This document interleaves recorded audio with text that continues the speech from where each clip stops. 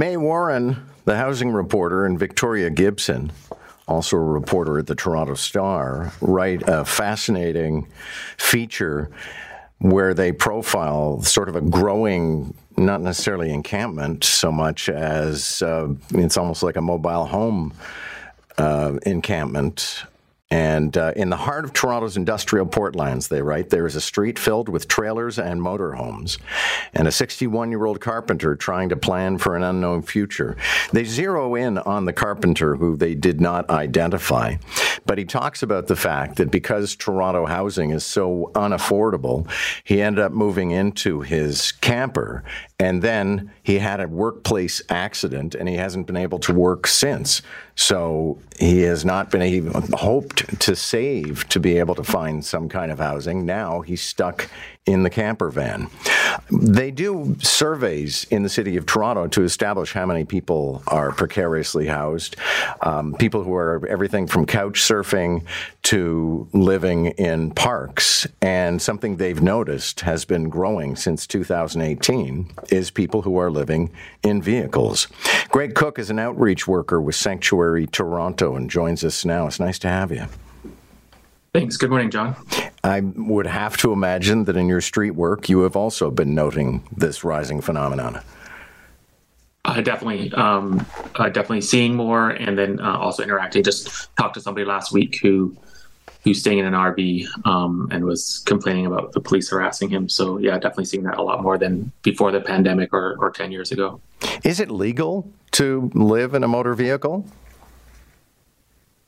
I also read the article, and it sounds like you're allowed, but like it depends where you park it, right? And so it seems like there's not many places that you can park a vehicle in Toronto legally. So yeah, definitely. Yeah, definitely, it's an issue. Because these people are telling the profilers at the Toronto Star that effectively they've gone and found this area in the Portlands because nobody's going to notice them and nobody's going to complain about them unless law enforcement does happen to pop by. So what does that tell you about the homeless situation in Toronto, or more importantly, I guess, about affordability?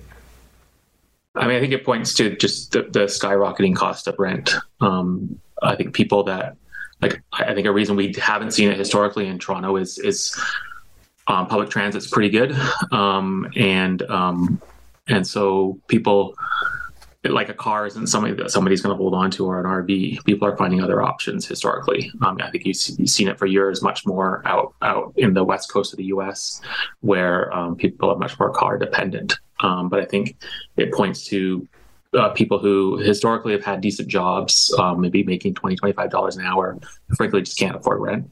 And in this situation, I think this is a perfect example that you just read, where somebody probably is forced to go on ODSP, which is the disability pension, because they have a workplace injury and they can't afford housing in the city, right? And so they're forced to live out of their RV. So I think it just points to the just, we can't, like, more and more people can't afford housing in the city, frankly, is the bottom line. And in your work, maybe you can shed some light on this. I think a lot of people listening would think, well, why would there's a shelter available. You can go to an official shelter. You don't have to sleep in a cold vehicle overnight, but some people would prefer that. So, I mean, I just a couple of days ago was trying to get somebody a shelter bed, and we were on hold for half an hour and they gave up, right? 250 people on average a day are being told they can't, there's no shelter for them.